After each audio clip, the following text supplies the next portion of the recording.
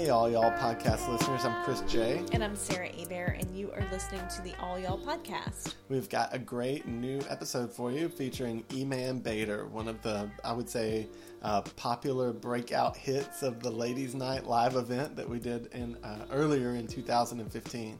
Yeah, one of my favorite parts about E-Man's story is not part of the podcast, but I'll say part of it. It's her bio that is on her blog, Tie Your Camel. And she says her name is E-Man, as in Superman, Batman, Iron Man, E-Man. She's just a Southerner in a different kind of superhero costume. Born and raised in America, she prides herself in being the odd man out. Her favorite things in the world are coffee mugs, t-shirts, candles, and Harry Potter. And I don't know how you could, not like somebody with a bio like that. That's right. Before we get into E-Man's story, just wanted to get a little bit of business out of the way by saying thank you to the sponsors that make All Y'all possible.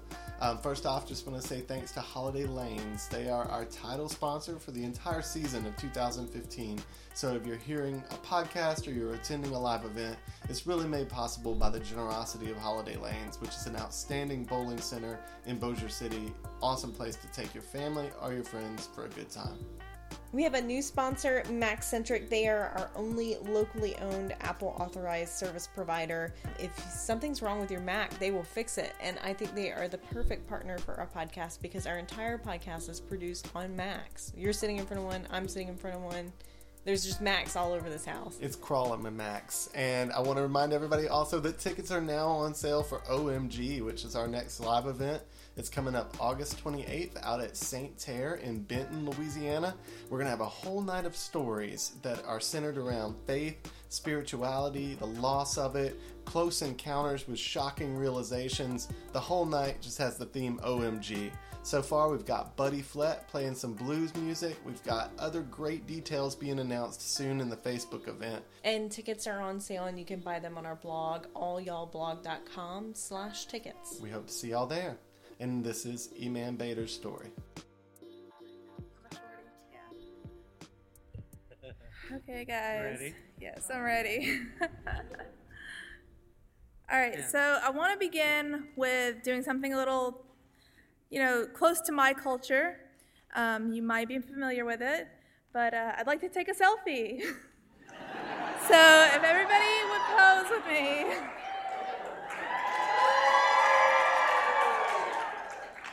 All right, thank you very much.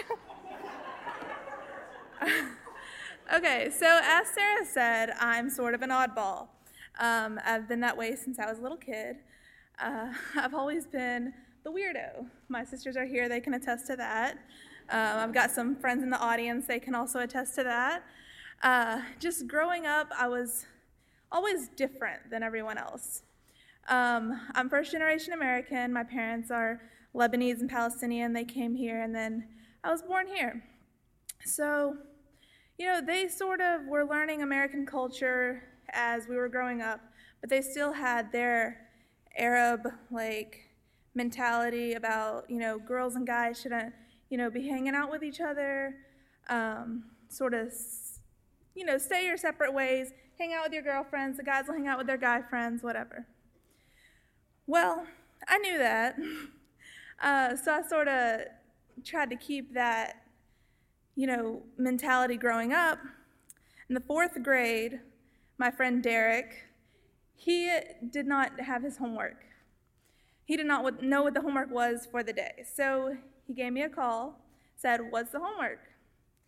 Well, my parents turned to me that day and said, "Why isn't he calling his guy friends for the homework?" I'm like, "I don't know. My name's Bader. It comes up first in the directory. That's probably why they called me first." So I kind of figured, okay, I got to keep it separate. So growing up, I would tell funny stories, but whenever I would say a guy, I would change it to a girl's name. I'd say, whenever Jesse did something cool, "Hey, today at school, Jessica did this. They're like, "Oh, Jessica, she's so funny." I'm like, "Yeah." And in my phone, I had all the guys' names in there coded as girls' names. So I'm like, trying to keep the peace with my parents. Well, in my religion, we wear scarves, cover up, be modest, whatever. So I grew up wanting to show my Muslim identity. I wanted to wear the scarf. My parents, this is after 9/11, they were a little worried about how we were. They were like, just wait till you get older, wait till you get older. I was like, okay, I'll wait. And then summer of middle school, or summer after 8th grade year, I was done middle school, going to high school. They're like, okay, you can start. So I was excited.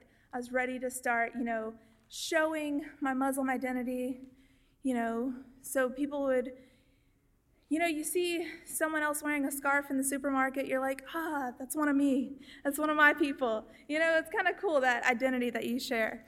So I was really excited, but I was like slightly nervous. I was like, I don't know how people are going to react.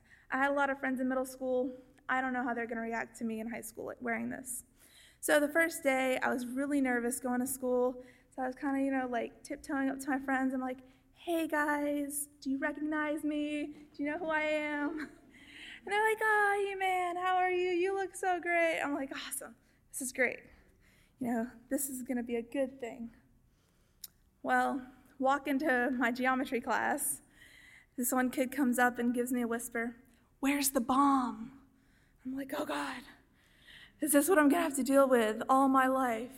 People making silly jokes like this. I was like, okay, there's douchebags in life, but there's a lot of really great people also. So I'm just going to let it roll off, move past it, whatever. Well, one day, my English teacher gets up in front of class and is talking to all of us, and she's like, y'all, in the Middle East, the women there, the only freedom they have is to show their ankles. I look down at my ankles, which are covered. I can't show you my ankles. And I'm like, I raise my hand. I'm like, no, teacher. We can't show our ankles, first of all. Second of all, you can't determine a woman's freedom by how much skin she shows. There's so many people who are sold for their skin, who are sold for sex and that kind of stuff, and they're by no means free. They're like prostitutes who are forced every night to go out there, and that doesn't make them free. So it just kind of helped me realize that it's the people you're around that make you free, and if you can find the right people, they're the ones who can help you express yourself. Because I've been in situations where the people I was around, I definitely felt oppressed, but I wasn't in an Arab country. It was in this town, and there are times where I felt so open and free to be exactly who I am, and it was a couple of miles away, So,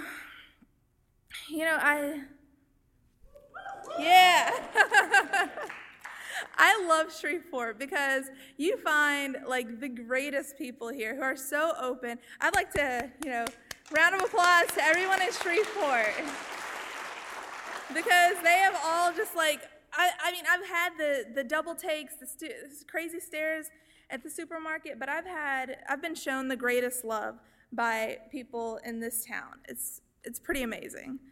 But yeah, so high school, I sort of let things happen. I went to Magnet High. Who here went to Magnet? Yeah. Go Mustangs. I love Magnet because the weirder you were, the more accepted you were. They love all the weirdness and the crazy stories, so I loved it. Come senior year, we got to the superlatives, best smile, most likely to succeed, all that kind of stuff. Well, me and this other Muslim girl, we were the only two people who covered. We were like, we should go and campaign for best hair. So when we got to one of our senior meetings, they were like, vote for who you want. We both stood up. We're like, we want best hair. Gosh darn it, I want best hair. I loved it. And see, that was one of the greatest things about Magnet. It was just so crazy. Like they love difference, and they love accepting everybody, and it's just amazing. But yeah, so I would walk through the stores, and little kids will come by, and like they'll stare for a really long time, and I'm like, hey, what's up? And they'll usually go run to their mom and be like, Mom, why is she dressed like that? I had this one kid who thought I was a ninja. I'm like, yeah, that's me, I'm a ninja. And this one kid got really, really upset. And he runs to his mom. He said, Mom, you said I can only wear my Halloween costume on Halloween. Why is she wearing her costume? I'm like, okay. But, I've gotten like really great reactions from kids too. I once had this one kid, she was like, Mom, her scarf is so beautiful. I went home in tears that day. I was like, this kid is awesome. She doesn't see me wearing a different outfit. She sees me in a beautiful scarf. And this scarf is from Charming Charlie, by the way. They have their candy-coated collection, and it's pretty awesome. We have an entire closet, probably like over 100 scarves, and it kind of scares me sometimes that I've got it, but hey, you need a different scarf for every occasion, Well, thank you very much for giving me your time, listening to my crazy stories. Recently, we met up with E-Man at Rhino Coffee to sip on some iced lemonades because it's 106 degrees the day that we met up with her, and just kind of talk about her experience being an all y'all storyteller. E-Man is a devout Muslim, and she covers her entire body. So it's hot here in the summer. And also, she stands out in a crowd here in Shreveport, Louisiana. And we just kind of wanted to get her take on what it was like to tell a story that night. Do you mind if I jump to the night of the Live All Y'all event and how that went for you? You had your girls with you, is what it looked like. Yeah, all my sisters. How did they? How did they feel about you telling your story, and what did they tell you after? Well, this is kind of a difficult question to answer because it has to do more than just like me going up there and talking. Because I recently had the surgery to remove my brain tumor, which was much harder than I expected. I wasn't prepared for it, and so I had gone through a couple months of not being very talkative, not being very active. I still have my ups and downs. Some days are better than others. When I took that event, they were a little worried. They were like, "Are you sure you can handle it? Are you sure you'll have energy? Are you sure you can do it?" And I was like, I don't know, I'm nervous, It was like, I want to do it, but I don't know if I can. And when I went up there and everything just went well, the audience responded well to it, they were like, E-Man's back. They were like, we haven't seen her for a couple months after the surgery, it was really hard, but now E-Man's back. I was like, that's awesome, So I got a really good response from them. They've always, supported. I mean, they're my sisters, so they're like, oh, E-Man, you're such a weirdo. But they've always supported the weirdo, I got a good response from them. And when I went home to tell my parents, they were like, E-Man was awesome. She was great. I was like, thanks, guys. Y'all are the best. So I'm really grateful that I had their support out there. And, seeing them laugh at my jokes in the audience as well, I just thought it was really cool. I love my sister so much. Is there any piece of advice if you could tell someone that was going to tell a story? Is there something that you would? Wow. I mean, it just comes so naturally to me that I don't think I could give much advice. I'm just kidding. I guess it would be to have a support system. Talk it out with people. Talk it out with your friends, your family. See what they like to hear from you.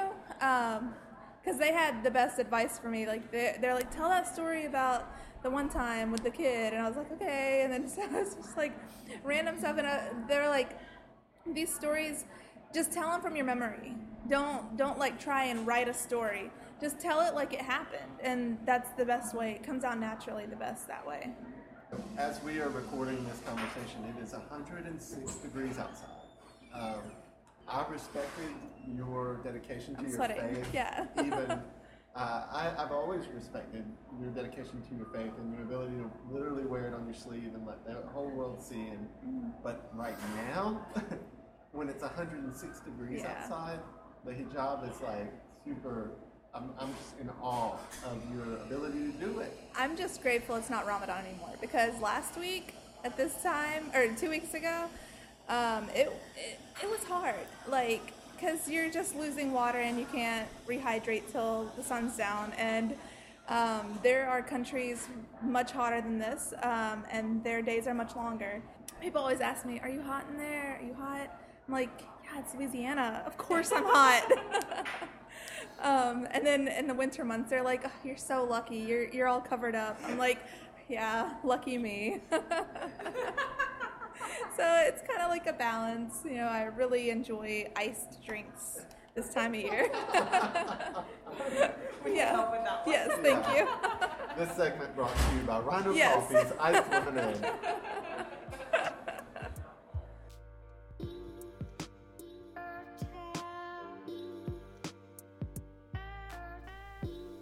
Thanks for listening, and don't forget that tickets are on sale for our next live event, OMG, and you can get them at allyallblog.com.